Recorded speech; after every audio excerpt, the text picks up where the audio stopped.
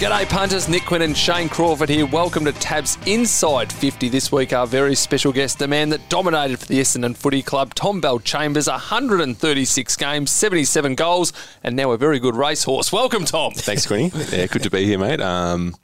Very good racehorse and a little bit disappointing after today, mate, but bigger and better things hopefully to come. Sharing Anna Vista, who won very impressively recently at Flemington. The horse racing conversation seems to link all of our guests, so it's good to see that you're lifting the bar even higher.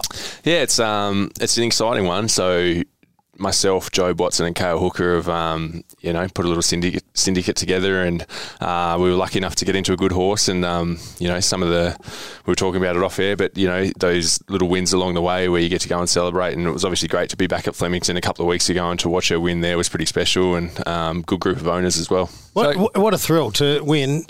Not only a very good horse, but it's winning very good races, but to win at Flemington a few weeks ago, how does that make you feel? How do you compare that against your footy days? It's hard to compare it, but it's such a thrill. Yeah, it is, and it's interesting. I think I was probably a bit more nervous before that race than I was, some footy games in the end of my career. So you're right. It's to be honest, it's right up there.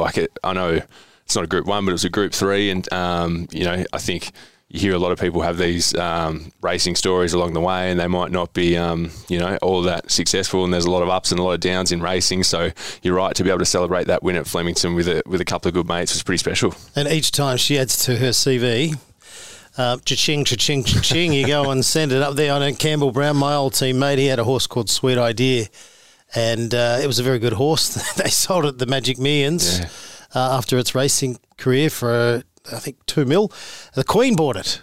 That's right. Yeah. So so she, I think one of the babies, I suppose, had a run the other day for the Queen. Very first start out of the mare. So you just don't know. Yeah. You get a little kickback, which is pretty good in horse racing because it doesn't always work out like that. Correct. What's Jobe like as an owner? Shocking.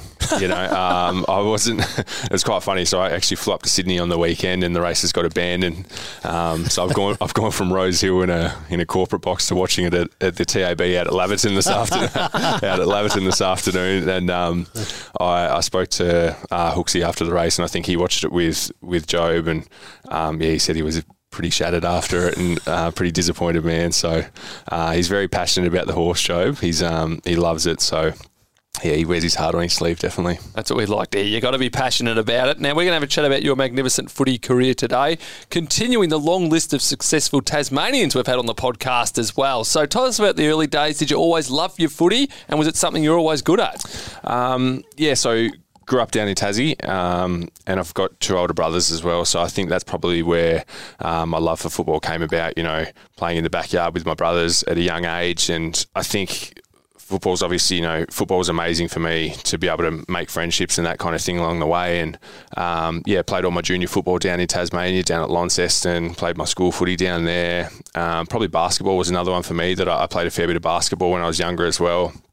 And then kind of timing wise, I had a couple of injuries through basketball, and football was kind of the main priority, and that took over probably a little bit later than when it was kind of 16, 17, when it started to get really serious for me. And lucky enough to get drafted to the Bombers as an 18-year-old, and loved my time there, obviously. Well, you had two older brothers, so that's great for you because you'd be so competitive in the backyard. But were you the biggest one, or eventually the biggest one? Eventually the biggest one. Yep. It took me a while to get there, though. So, both brothers, I think, be around 6'4", 6'3" kind of thing. So it's a big family. It's a big family. It's certainly. So, a big and family. What are you? What did you get? I'm 6'7", got to 6'7". So but it's the mum the and dad. Spuds, I think. The Tasmanian Spuds. There's something in the water down there, because mum and dad aren't overly tall, either of them. So. Not sure. Maybe it's the good fresh air down in Tassie. Yes, yeah, beautiful part of the world, and Launceston's been a great home for the Hawks of recent times. But the thing I love about Tasmania is everyone's, they love their sport, and and as you said, everyone represents their state in all sorts of sports.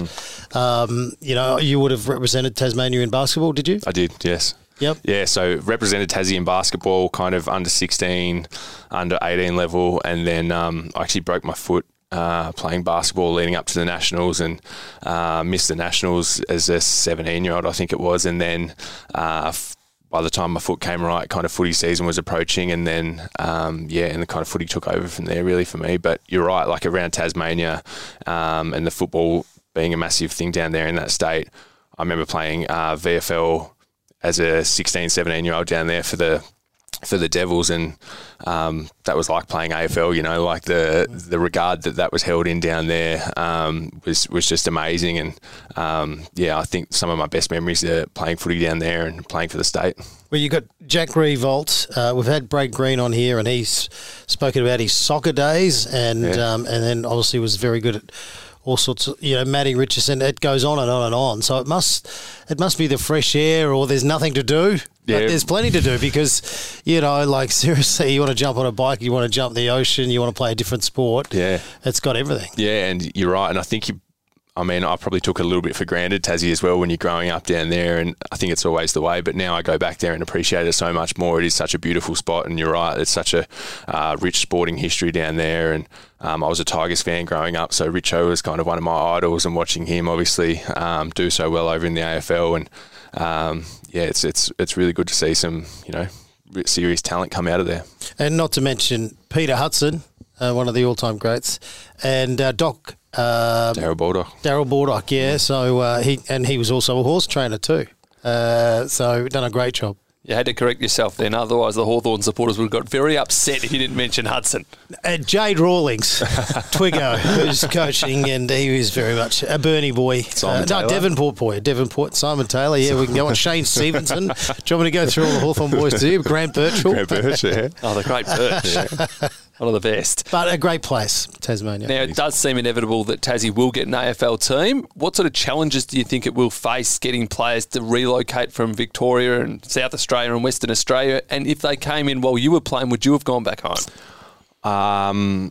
Good question. I think, to be honest, I think I definitely would have gone back home. I think there will be some challenges, obviously, in trying to get people to maybe relocate down there. And I think you've maybe seen the Gold Coast and what's kind of happening up there, and seeing players leave after, you know, 1 or 2 years. And but in saying that, I do think the state deserves an AFL team, and hopefully it's just a matter of time. But yeah, I'd be keen to jump on board, and definitely I'd head down there if I was still playing. So Gold Coast had the Speedos and meter maids, and the G strings. Yes, I think that was the Brisbane Bears. Well, and Gold Coast too. They always pitch it on the beach, and fair enough. So what will Tasmania bring? Good question. Exploration down to Antarctica. Yeah. I'm not too sure. It might have the Eskimos and well, you got the Jack Jumpers who are doing very well down there. But look, I'm not 100% sure what they'd endorse to stay with just down there. Beautiful fresh air, as you said. Fresh air. Beautiful green countryside. Lovely wines down there and lovely food down there. So maybe that might get a few boys down there that are into their wines. Now, the 2007 draft and pre-season draft, it was very strong with the ruckman. Obviously, your good self going in the pre-season draft. The number 1 overall draft pick was Matthew Cruiser. Big Ben McAvoy went pick 9, Matthew Loeb went 16, and Steph Martin, another off the pre-season draft to Melbourne. How did you assess yourself against these players in the lead-up?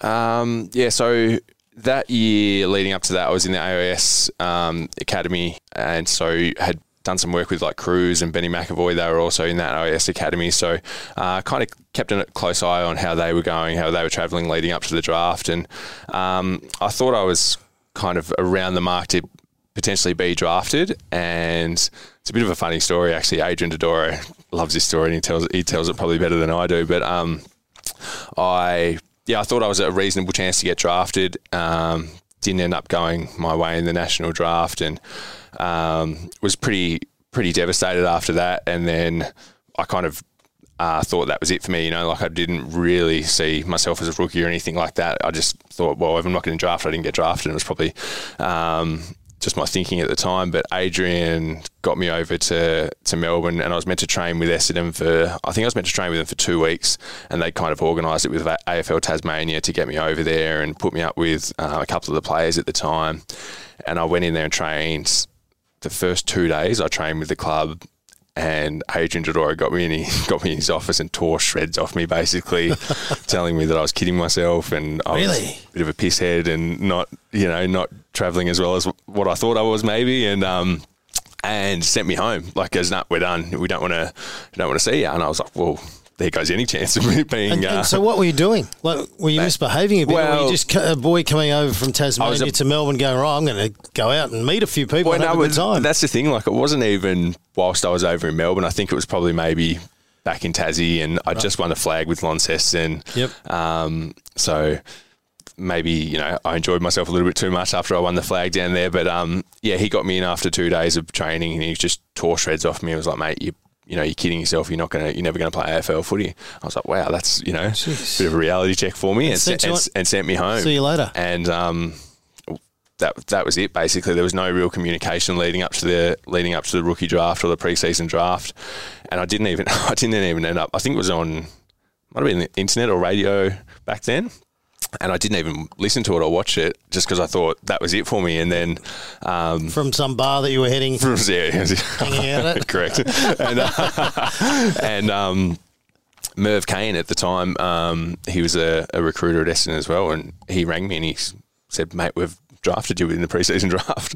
And Adrian tells a story now that he reckons that he knew that they were going to take me after the couple of days that I'd been there training, and he wanted to hide me from other clubs that might have been watching training or something anyway. But that was Adrian's story. But that's pretty severe, doing it that way. I thought it was too.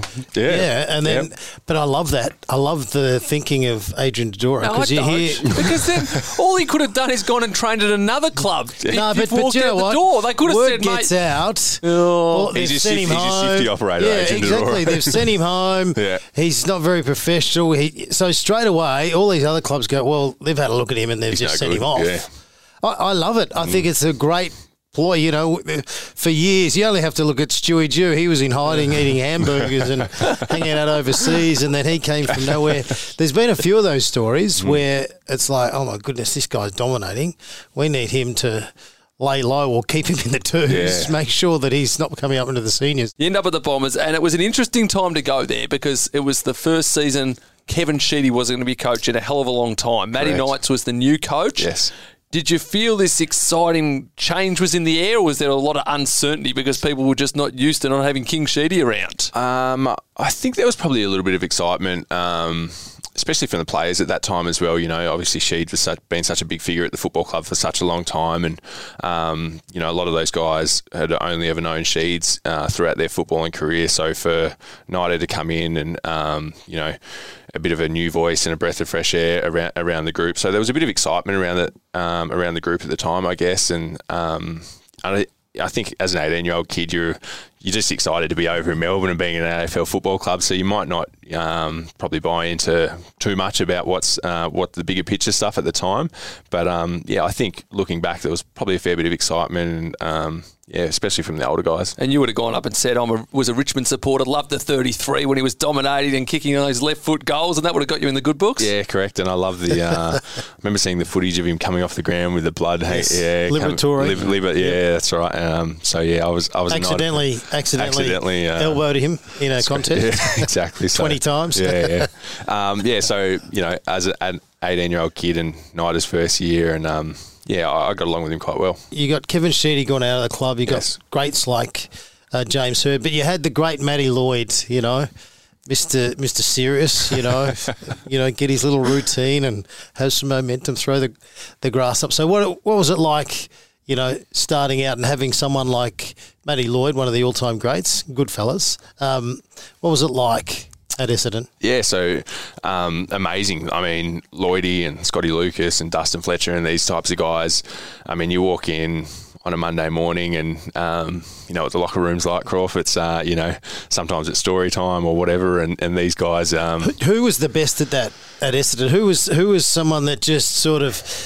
You just look over and made you laugh, or just really gave that sort of release. Yeah, which is really important at a footy club. Andrew Welsh was probably a hard one to go past. He was always always good for stories and that locker room camaraderie and that kind of thing. I think him and Mark McVeigh were probably, I mean, they're two of the main blokes that you think of, especially, and Woosha kind of took me under his wing a little bit as well. So, those kind of guys, Lloydie, Lucas, those guys you speak about as well. Like, I mean, you're just a kid and you're an 18-year-old, and these guys are superstars of the game. And 2 weeks ago I was working on roofs back in Tassie and that kind of thing. Just finished high school, and now I'm going to training every day with these superstars of the game. So, you're probably a little bit mind blown about, like being able to go to work with them and call them your teammates and that kind of thing. And then, obviously you realise pretty soon or pretty quickly that that's your job now, and that's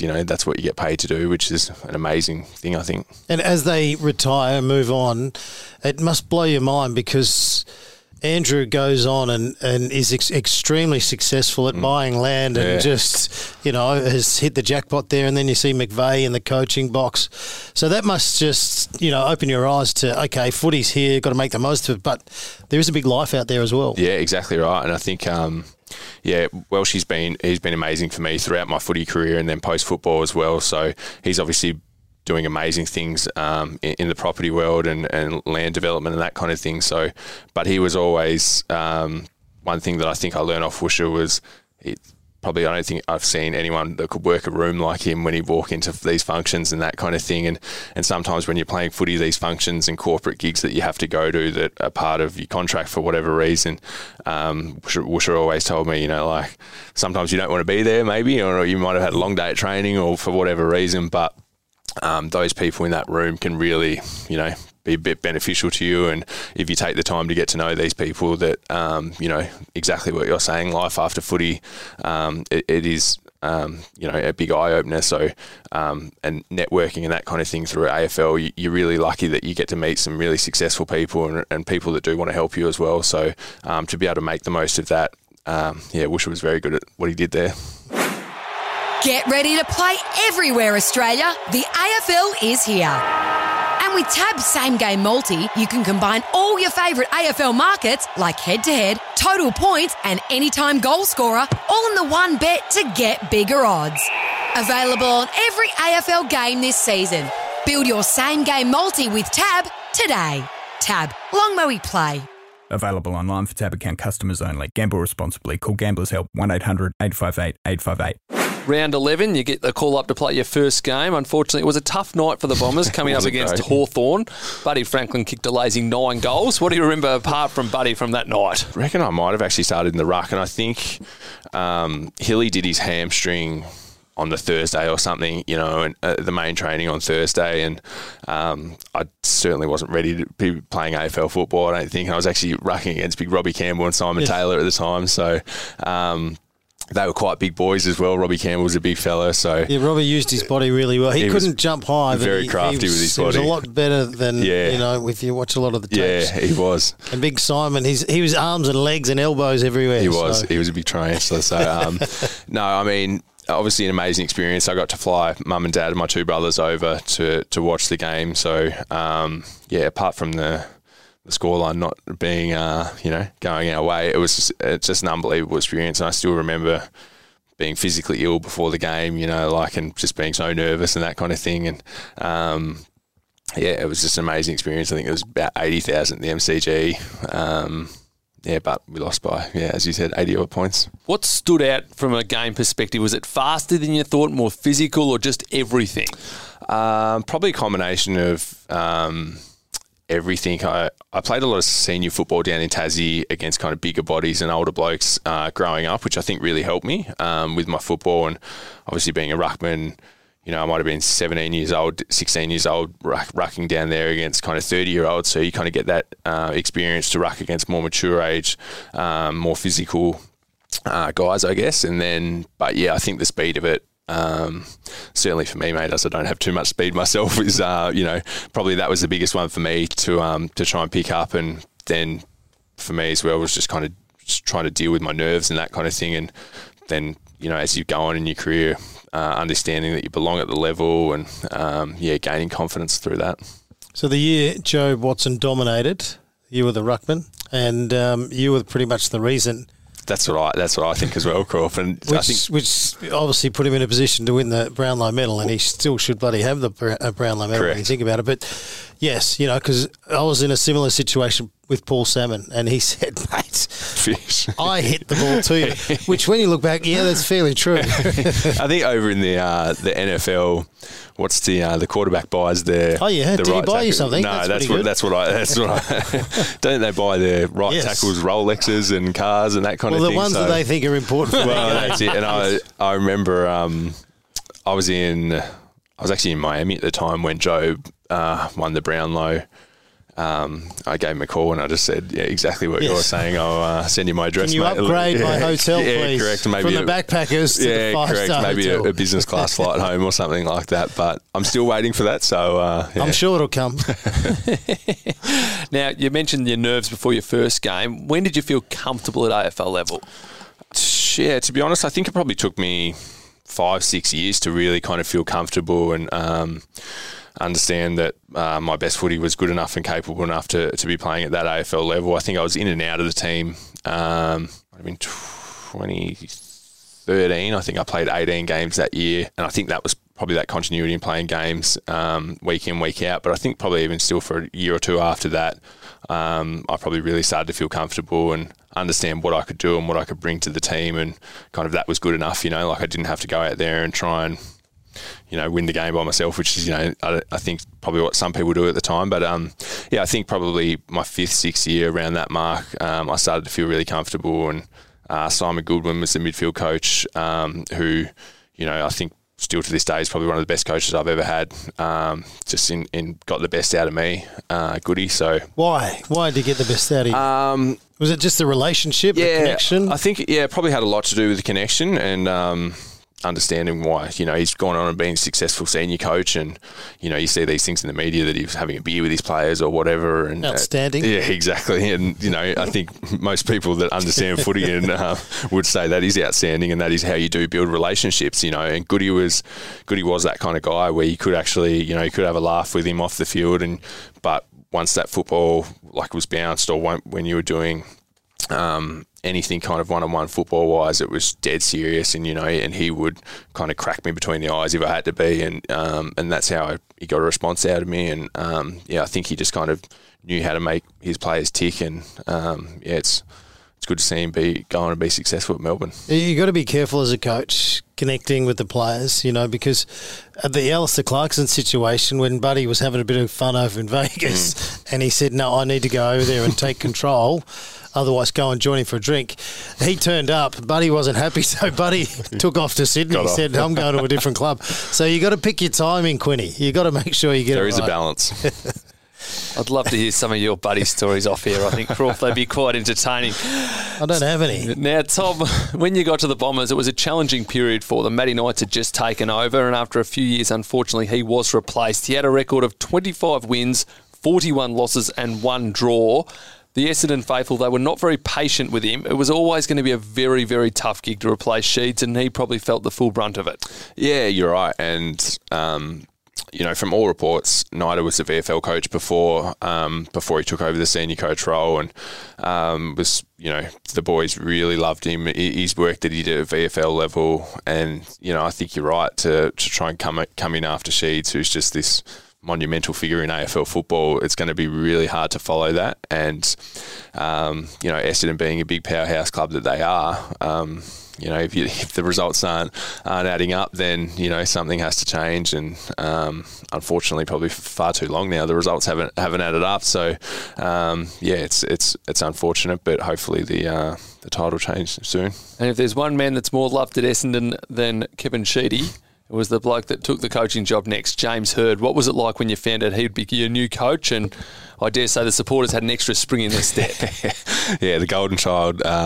Once they knew that he was back on board, I think I was living around Essendon at the time, or in Moonee Ponds there or somewhere, and I think 99% of people just walked around with a smile on their face that they knew Hirdy was coming back, and they knew obviously Bomber came back in the end as well. So it's obviously well documented what Hirdy went through and what the club went through over the years, but Hirdy as well. So it's also great to see him back in footy up at GWS, and He's with your mate, McVeigh. With Spikey up there, yeah. Spikey must have got him up there, so he's helped him out there. Which what are is those good. two getting up to? Who knows? Who knows? After hours, be like just hanging out in Sydney. And I'm sure everyone just let them go. That's probably why Spikey's got him up there to help him out after hours. But no, it's Hurdy was amazing as well. He really was. He came in and basically put an unbelievable team around himself as well. As I said, Goody, Ego, Matty Egan as well.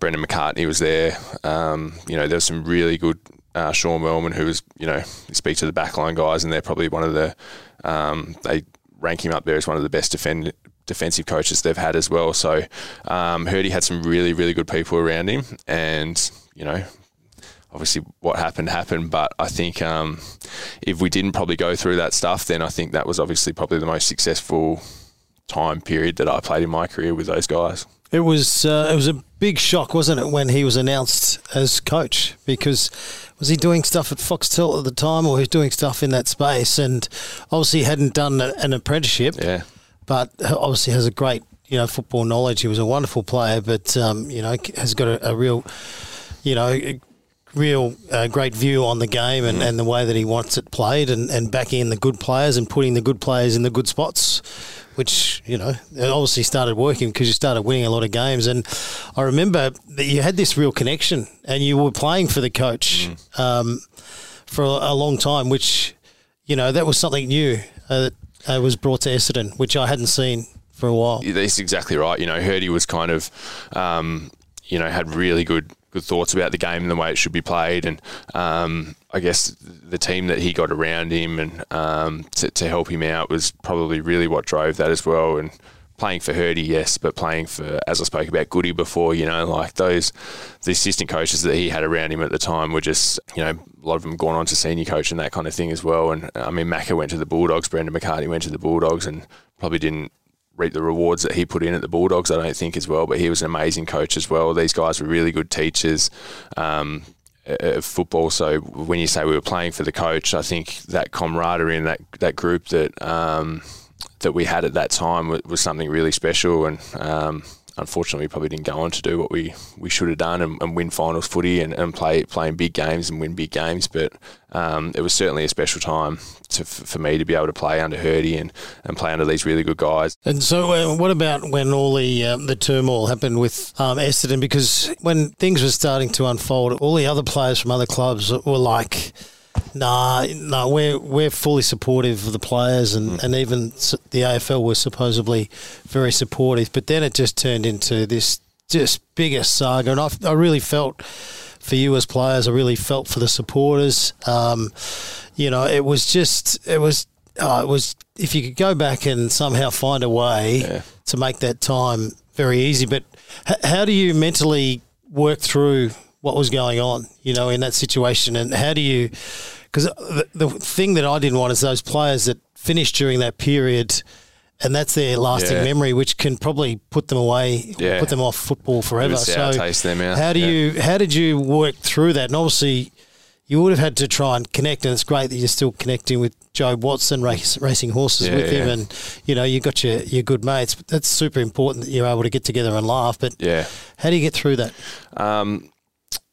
It almost exactly what you're saying. That was such a unique experience about going through something like that you can just never prepare yourself for, or never think you're going to be in that situation. So I think those 30 odd guys that were in that situation, that's kind of all we had, really. I mean, the support from other players and other teams and that kind of thing really was amazing. So I think that helped, but it was probably the guys that were going through it at the same time that really understood what each individual was kind of going through and how each individual was struggling or coping with it. So for me, it was just about surrounding myself with those guys and kind of trying to help them. And I mean, we had Jobe Watson, who was just an unbelievable leader at that time and took us through, the shit show that it was, really. And to have someone like him that's come out and, just unbelievable leadership skills, I think that was probably a big help. But yeah, for me, it was just kind of making sure I did stay connected with my teammates. And I mean, they were kind of really the only ones that knew what was going on and knew how we were feeling at the time. So surrounding yourself with good people and that was probably what helped me through it. And even I know myself, if I'm put in a situation where you got fitness staff and coaches saying, this is what we're doing, this is how we're going to do it, this is, it's all to help us, to recover from an advantage point of view. It's all above board. This is what's happening. I'm doing it. Yeah. 100%. Yep. What do I do? Take this tablet? No worries, I'll do that. I'll do whatever, and you're just trusting these people. So, as a player, you must have been frustrated and angry when reflecting at times. But you're in a situation where we'd all put up our hands and go, we'll do whatever as long as we think it's all above board. That's what you're telling us. Yeah, we're doing it. Yeah, you're right. And I mean, it's so hard. There was definitely times when you do get angry and you do, you look back now and there's certainly times where it was more difficult than other times. But I think you're exactly right. I mean, you put in these situations where we were a group and we, the leadership group at the time, made sure that everything was ticked off by all the doctors and all WADA and ASADA and everything like that. And I think that's all you can do as players, really. We were put in a position where exactly what you're saying, you're told that everything's okay that you're taking and what have you, then to find out that potentially it's not, then you do get disappointed and you do, want to find out what happened, really. Yep, where did it go wrong? And I have had a little bit to do with James Hird over the last few years, and it's been great to see him sort of come back to being the James Hird that we sort of all knew. Obviously, went to amazing lows and then to work his way through. But just before he sort of finished up and moved on and whatever, he used to get on his bike and he'd ride from Toorak, that side of town. He'd ride out to even the new training venue out in Tullamarine on his bike, because that was when he could get 1 hour bit of a release of just him concentrating on riding his bike. But then he got caught in the tram tracks once and off his bike, broke his leg, and then he got hit by a mother who was driving the kids to school. That's right. I said, I think you need to retire from the bike. But someone like that who. He's just so supportive of the players. He went to war for the guys. But to see someone like that who virtually wore a Superman cape, how did that make you when you knew, he was there?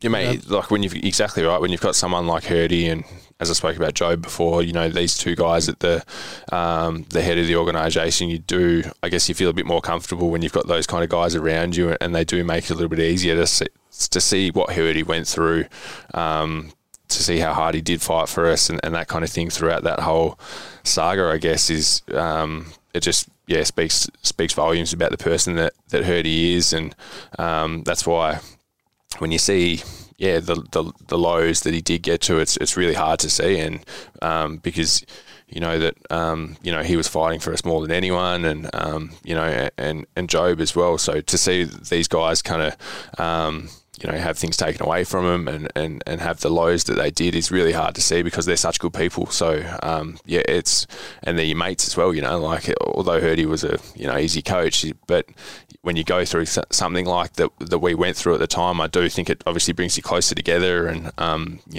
that bond does grow because you're the individuals going through it and no one else is going through it. So it's shit to see what's happened, and that's why it's great to see Hirdy back in football now, and Jobe's doing really well obviously as well, so it's good to see. Yeah, they're charging on, which is a great thing. All the players are that were involved in that, which is super. But he also said that for a whole year, 365 days, he used to live in a 2-story house, and he'd get out of bed and he'd hop in a shower, which would be on the second level, and he could move his blinds and he could look down on his lawn, and for the whole year he would see 30, 40, 50 media waiting for him, and that's how he would start his day for the year. So what about yourself? Was the media sniffing around? Were they chipping away? Were they, definitely. Were they annoying? Because most of the time, me being on the other side of the fence now, we can be all very annoying at times if we're trying to get a story or trying to get an understanding of what's going on. It was just such a strange time, mate, like that we'd be rocking up to training, and Kale Hooker and I lived together at the time as well, so there was times when we had cameras and that out the front of the house, and it was hard to understand how to take it. And I remember, you laugh at it now, but I remember going to and playing a practice match. We were out at the new facility out at Tullamarine, and they tried to lock the gates and try and keep the media out, which doesn't really work. You know, there's this fence that you can see through and see everything anyway. And but I remember two helicopters being above the ground when we're training, and it was just like, what's happening? This is just a genuine circus. And some of the times when we were training at Windy Hill, and you'd rock up there, and the media circus that was out the front was just like, is Justin Bieber at training today, or what's going on? You know, like it was just unbelievable. So, and I think that probably, you know, I mean, after that whole thing, I know myself, like I looked at the media differently. Whether that's right or wrong, it's probably I'm not too sure. But I mean, I was probably a bit shitty about, you know, how aggressive they were at times and what they were reporting and that kind of thing. And you players were handcuffed too. Yeah, so exactly. You can't really talk much about it. You can't really talk. And I remember after we did sit out for the year and coming back and getting media requests, and I'd be like, no, I don't want to do it. You know, like which is you know, which is understandable. But I mean, I look back now and it's. Everyone's got a job to do at the time, don't they? So it's but you know, it was such a unique situation to go through, such a strange situation to go through, to be honest with you. But yeah, some of the media and reporting and was pretty full on at the time. It was mind blowing. So when you see you're being papped out the front of your house, did you think, geez, I'm going to have to make sure that next time I don't go out my jocks to put the bins out late at night? You'd be always thinking, if I've got someone waiting out the door, I've got to be, you know, ready for this. Correct. If it was your single days, you know, because you used to live in Port Melbourne, didn't you? I'll do a bit of the story. Yeah, but yeah. So we obviously, there was a few decision days throughout the whole. Well, there's about 50 decision days throughout the whole saga in the end, but. There was one day when we obviously knew there was going to be a lot of media around one of the decisions. I'm not even sure which one it was now, but I remember saying to Hooksy, we probably should go and make sure we're looking quite sharp and dress up. And I think we went and bought a new outfit at the time, and worked out all right because we ended up being, I think, front page of the Herald Sun. Hooksy and I were walking out of this establishment. But you were the only two looking very well dressed and presented. And I think, you know. Which is your modelling day? Because have you done some modelling? Is that right? No, Croft, no. No, hang on. No. Where's hang on. This is where I'm going to challenge you, because last week I got a call and they said Tom Bellchambers is going to be on the podcast. I said, beautiful. And I was actually in a hotel where I was staying in Melbourne, and I flicked on the TV and up pops Tom Bellchambers doing an ad of some sort, or in the background of this nightclub style bar downstairs for the hotel. Do you know the bar I'm talking about? I don't. I've literally got no idea. Just a sec, just to pivot to the left. I will be following. I know what you look like, and it was definitely you. It's Inside 50 Saturday Play, and we're joined once again by Tab's Bart Kennett. Bart, what have you got for us in store this week? This weekend, we're offering $3.50 for Joe Danaher and Jeremy Cameron to combine for 6 or more goals. Now, Joe, he's been really lighting it up at the Gabba of late. He's kicked at least 3 goals in his last 4 starts up there, 4 in his past 2, and he's given a couple away in the goal square as well. Jeremy Cameron, well, he was one of our best supported players in the Coleman medal market at the start of the season. He booted 2 majors within the first 15 minutes of the first quarter in round 1 before being subbed out after he took that hit to the ribs. He was a bit ginger last week, but I think he would have recovered, and he'll be looking to hit the scoreboard in a major way this weekend. Now, fellas, we got the win last week. How do you see this one playing out? I love it. Jeremy Cameron played injured last week. He'll be ready to go, and he'll kick him through the middle. And Joe Danaher, he's got his spring back, his confidence. He was very good against Essendon. Plays well at home. Yes, 6 goals. Big tick for me. Fingers crossed, Croft, and thanks for that, Bart. Remember, punters, you can find that offer on the Tab app. Offer available online only. Price subject to change and subject to liability cap. No multi, bonus, cash out, partial cash out, or live bets qualify. See market page for details. Gamble responsibly. Gamblers Help. 1-800-858-858.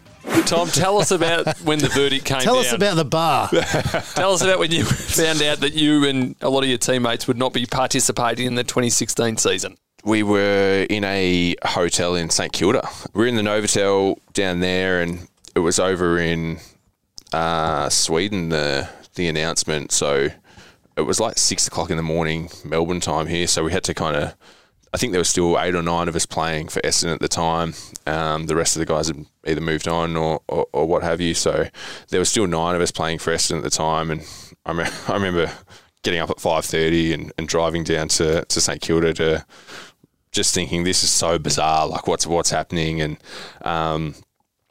going into the conference room in this hotel in Melbourne, and being 6 o'clock in the morning, and they read the readings or the findings out, and they had to translate it because it was in a different language, and our lawyers going out of the room, and they were still extremely confident that everything was going to be fine at the time. So, and we were too, and and then the lawyers coming back into the room, and just the look on their face was just, it told us everything. They almost didn't even really have to tell us what had happened. And to see grown men break down in tears in the room was pretty confronting. But I mean, it was a bit of a whirlwind. Like, you look back and it was just all happened like that, I guess. Yeah. Were you crying as well in there? Like, no, pretty emotional. It was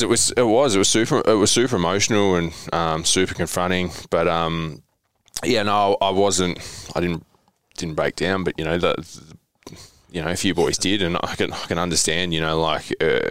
Exactly. You're getting footy taken away from you. It doesn't feel right. It's not right, and so it was certainly a somber mood in that room, and I guess no one really knew how to take that news, and we weren't expecting it obviously either. So to be hit with that was pretty full on. And so what goes through your head then? Hang on, I got a year off. What am I going to do? Am I going to travel? Am I going to go to Milan and work on my modelling? What am I going to do? So what goes through your head there, or was the club trying to tell you that you need to be around? It was just in Melbourne. No one could be prepared for it. No one was prepared for it. The club wasn't really prepared for it.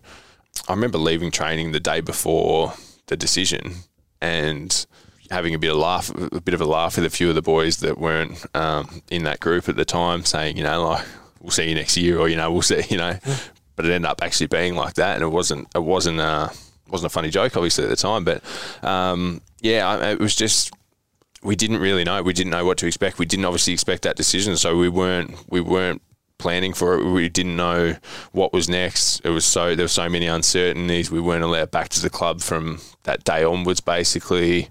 We didn't know whether there was any contact allowed with anyone at the club, or how that would all work. So it was just a bit of a shit show, really, for the first kind of week or two, and let everyone try and digest this information that we're not going to have footy for 12 months. And the club are really good. They obviously gave everyone as much space as they needed to try and divulge information, I guess. And then we had to work out for ourselves really what the year looked like, and that's when I speak about Jobe Watson being an unbelievable leader.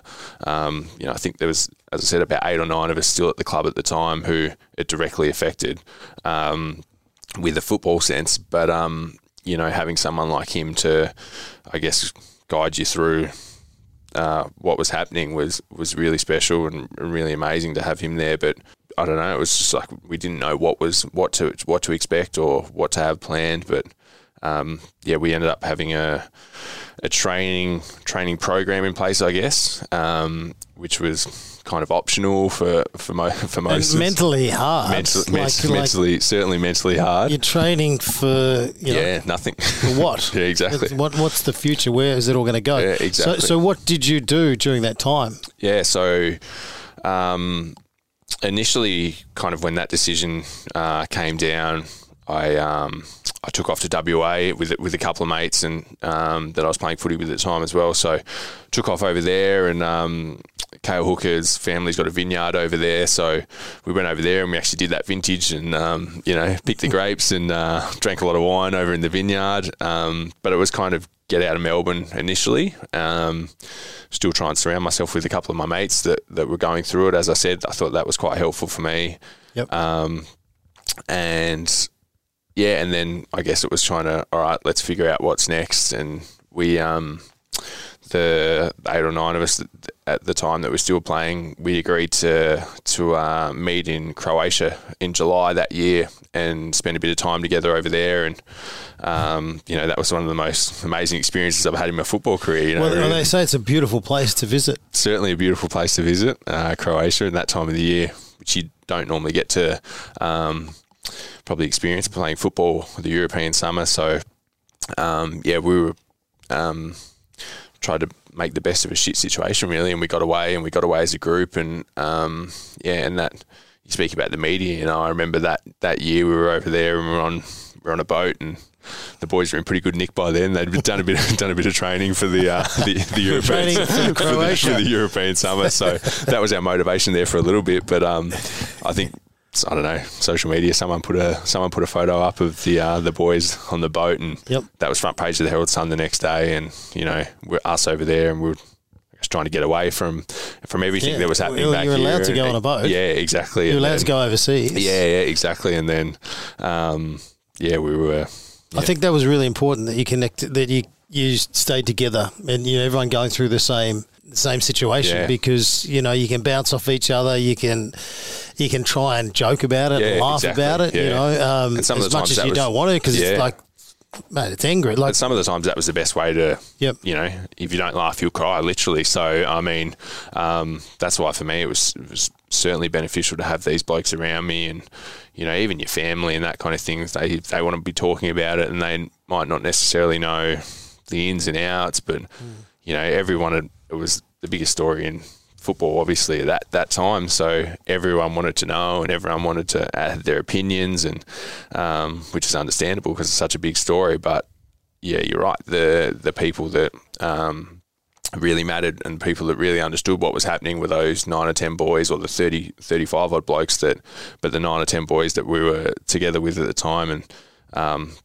without a doubt, mate, if I didn't have those guys around me at that time, I doubt whether I would have played football ever again. And that's the other thing that James Hird said, that whenever it was going on, you'd face the players, you'd face the media, and then he'd put on a brave face, and then he'd walk behind closed door, and he'd go into a room with Mark Thompson, and he just said we would look at each other going, what is going on? And they just felt alone. Yeah. Those two just felt like they were trying to shoulder everything. So what you've done there is they've gone off and still tried to stay connected, which is really important, because you've been through this situation with your close mates. So I think that's probably the best way to move forward, which sounds like you come up with a great solution. And Croatia, hey, bucket list tip. Exactly. It was good fun. Now, did the club give you and the other players a chance to leave? And if so, why did you decide to stay? I mean, the club did. They gave... I think my situation was a little bit... I'd just come off pretty serious ankle injury and that kind of thing, and I kind of rushed back from that and played kind of maybe 15, 16, and I wasn't playing the best of football at the time, and I'd had 4 or 5 surgeries on my ankle, and we didn't really have... Paddy Ryder had gone, he'd left, and we didn't really have too many other ruckmen on the list at the time, so I was kind of probably pushing myself to try and play each week and that kind of thing, and I was probably doing more damage to myself in terms of my ankle, and so my football leading up to that year off probably wasn't where I wanted it to be, and it was kind of a strange one. I mean, that year off probably came at a good time for me in terms of being able to get back to playing football and give my body a rest and that kind of thing, and so it was quite interesting in that regard that, I mean, if that year off didn't come, then not sure I would have even maybe been offered another contract, or I certainly wasn't playing the footy that I wanted to at the time. So in that regard, it actually, the year off, was maybe a blessing in disguise for me. But I mean, I think I had something to prove to come back to the football club. Just to this day, I still believe that I did nothing wrong throughout that time at the football club. So, and I mean, the supporters were really loyal and really passionate and quite helpful for me. So, Hooksy and these guys are really close mates with. I mean, Hooksy probably could have gone anywhere, any club in the AFL at that time. He'd come off a best and fairest in All-Australian year, so he was quite the opposite to me. So I think he had a fair few clubs throwing a fair bit of coin at him as well, and being a WA boy to go back home. So, for me it was kind of, to be honest with you, I didn't really have that many other opportunities and other clubs coming at me because I wasn't probably in great form. But I know a lot of the boys did, and the club obviously were trying to re-sign us, and as they should. But my experience was Essendon gave me my opportunity, and loyalty is a big thing for me. So for me, it wasn't a really hard decision to stay at the footy club. Now, I know it didn't end the way you would have wanted, but how special was it when the team all came back together to make finals again the next season and all go up to Sydney, and absolutely thousands of Bomber supporters went up? You had 44 hit-outs, if you don't mind. So that must have been a very special lead-up. And I know, obviously, the game result didn't go as you wanted, but the lead-up, it must have been very rewarding after everything you'd been through as a team. Yeah, it was. It was special. And, throughout that period, I remember some almost games that they felt like finals. I remember there was the West Coast one over in West Coast where maybe Jobe kicked a goal late in the game or something. That game, there was some significant games that really stood out. And Fremantle, was it Fremantle? It was amazing. For what you players had been through, and James heard the win there about the huge question mark moving forward. Yeah.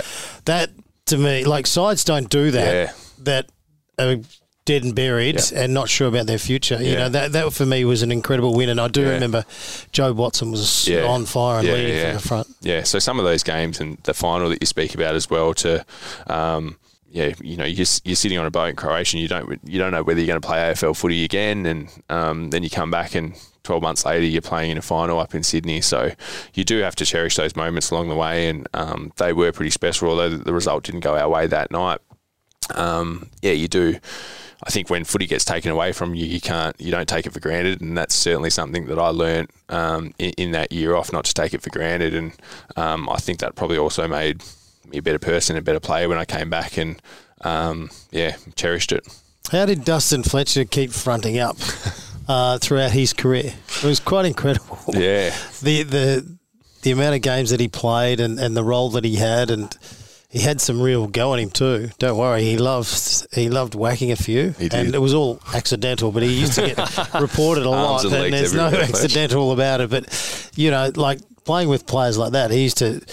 We asked him on the podcast about getting to training about an hour early, and getting his toast and his coffee in the paper and having the radio on, and that's how he would start the day in the car park for an hour, just having some time to himself. Every day. And I remember he used to drive this old Pajero to training, and you'd rock in every morning, and if you were there early for physio or whatever, Fletcher'd be sitting in the car having his coffee and his paper, and he just nodded the head. But and that was Fletch, and he obviously it worked, and Fletch never entered the gym in a gym session whatsoever over my 10 years that I played with him. He wasn't about weights, Fletch. He knew what he was good at, and he stuck to that. And it's incredible not to do weights when you look at some of the full forwards that he played on. Jason Dunstall, Gary Ablett Senior, he would have played on Wayne Carey at some stage. The list goes on and on. So to think of a player, I don't do weights.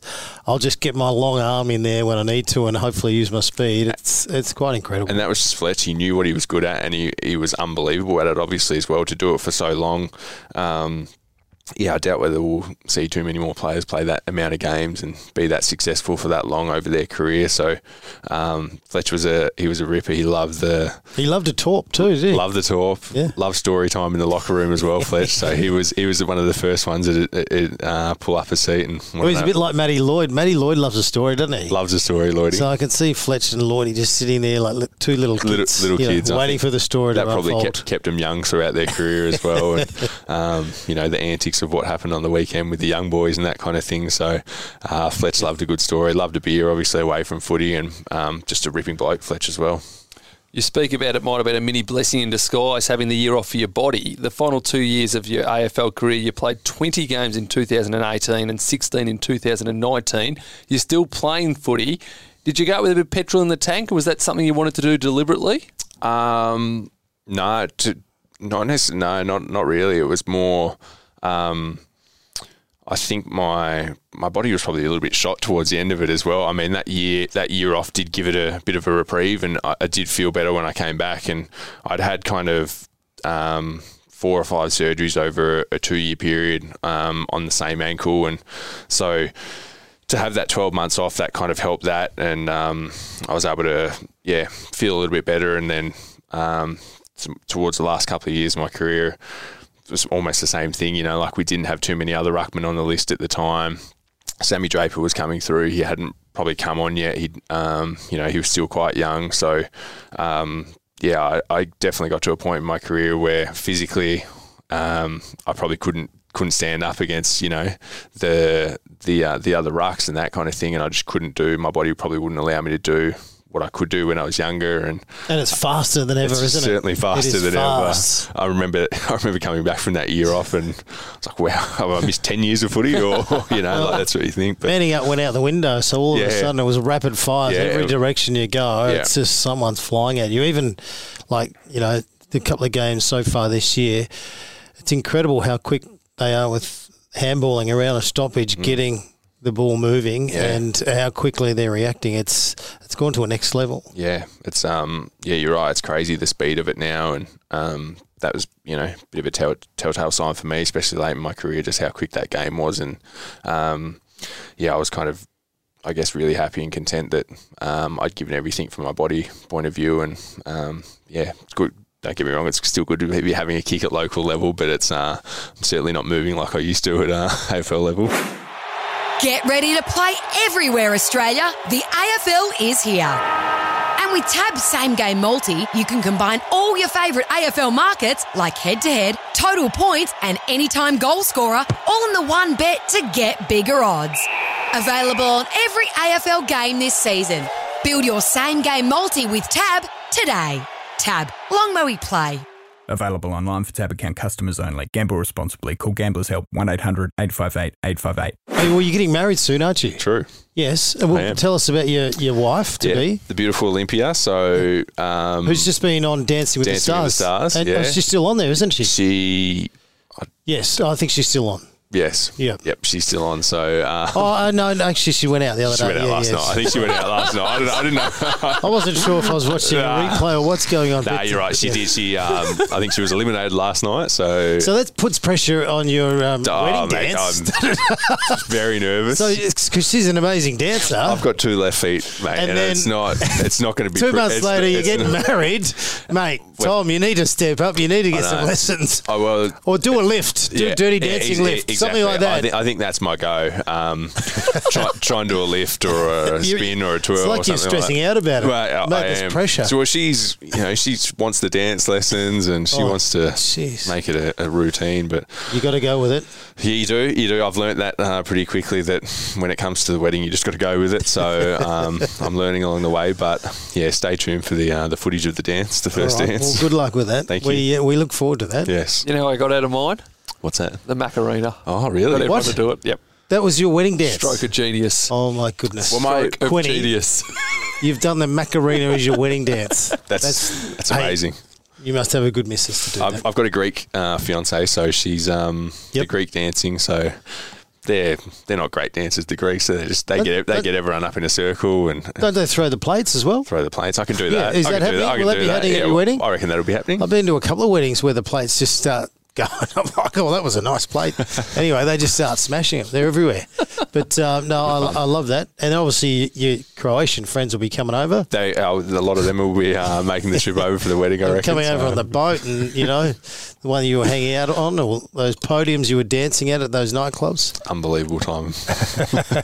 Good memories. Best spray you ever heard? Best spray I ever heard? Bomber Thompson to Michael Hibberd.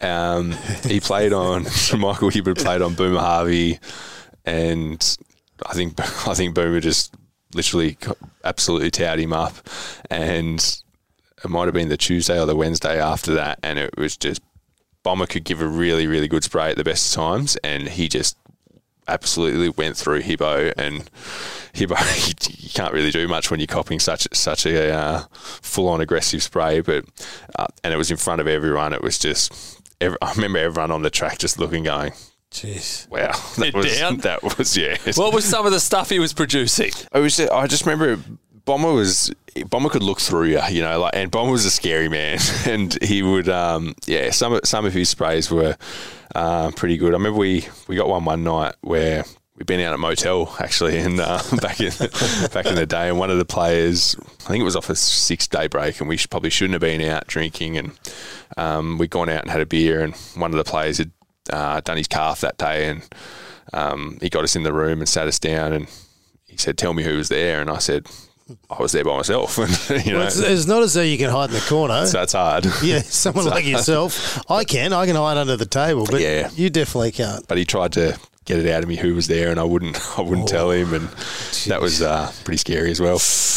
And you stood fat? I stood fat. Oh, well done. You're seriously dicing with death there. Yep. And he was probably out there at the same time. Well, Thompson. He was probably looking at you across the bar. He knows he was there because he was there. Exactly. I told him not to come out, and they're here. He was there. Jimmy Bartell told us that story. I think they were at motel as well. Yeah. And he was dancing and saw the Cats boys there and danced away and turned around. What? And saw Bob and Thompson? Yeah. No way. Not surprised. That's unbelievable. The final one was going to be favourite footy trip, but I think Croatia might be... does it count as a footy trip? I don't know if it does, if it's mid-year. Well, it was very similar to a footy trip, so it's... So footy takes you in great spaces, doesn't it? And to all different places. So, what's a couple there? Vegas are probably the ones that stand out. You can remember Vegas. Well, I actually caught up with one of the boys yesterday, and we were having a laugh, and we went to. So is this all the players going, or was just a handful of players went to Vegas? So my first trip to Vegas was, I think it was 2011, and we had 35 blokes in Vegas. So that was wow. That was an eye opener. That was a good trip. Dyson Heppel was an 18-year-old. He boy from Gippsland, you from Tasmania. Tassie. Next thing you're in Vegas. Yeah, I think my first one in Vegas I had 35, and then the last one in Vegas I had 4 blokes. So footy trips were kind of dwindling over the time, but Vegas are the ones that stand out. My first footy trip was Cairns. Lloydie and Scotty Earl and those blokes, that was their last trip, so that was an amazing one that stood out for me. Yep. Partnered with the older bloke on the first day, so some really good memories. Jace Johnson was my partner on the first day, so you learn a lot about blokes on footy trips, and they're a great time to obviously reflect on the season, and good fun. Who was best on ground? Is there anyone that's a clear standard, just full of entertainment and just the life of the party? Michael Hibberd was very good. Michael Hibberd was very good. The Frankston boy. The Frankston boy. He was born for somewhere like Vegas, I think, Hibbo. So he's one that stands out. Woosha was good anywhere he went. So Andrew Welsh was, he was those older blokes, Mark McVeigh and Andrew Welsh, who've been there a few times before, obviously, and they kind of teach you, the younger blokes, the ropes, and then you get to the stage where you're teaching Zachy Merritt and these kind of guys the ropes when they go over. So it's a great time, and some of the best memories, as you'd know, Crawf, were made on those trips, and the bonds and the relationships that you make off the field, I think, make it only stronger on the field. Yeah, and you're talking a Cobden boy, a Tasmanian boy. It's amazing what footy does, bring everyone together from all walks of life, and you're going to have friends for life as well. Yeah, certainly, and that's probably one of the best things about football, the people that you meet along the way. And unfortunately, I was never in a successful team where we played finals or won grand finals like yourself, but the one thing that I do take away from my football career is the relationships and the people that you do make and meet along the way. Is just, I certainly wouldn't have got those opportunities, I don't think, if I wasn't playing football. So I'm extremely grateful for that. And those unusual situations that you were in, the bond's probably going to be stronger than any other football club. Yeah. Because of what you went through, and you did it together and you had each other. So, you're going to have that for the rest of your life. You're going to have to invite them to your wedding. Yeah. They're going to have to watch your wedding dance. And, you're going to have the time of your life, which is great. Moving forward, you'll have kids and, go on and have some wonderful times. Exactly. And some of my dancing moves over in Croatia, if I can pull them out at the wedding, I'll be happy. Well, I think you're going to have to, fresh off Dancing with the Stars. Tom, you've been sensational. Thanks so much for having a chat today. Best of luck going forward. Thanks, guys. Cheers. Thanks for having me.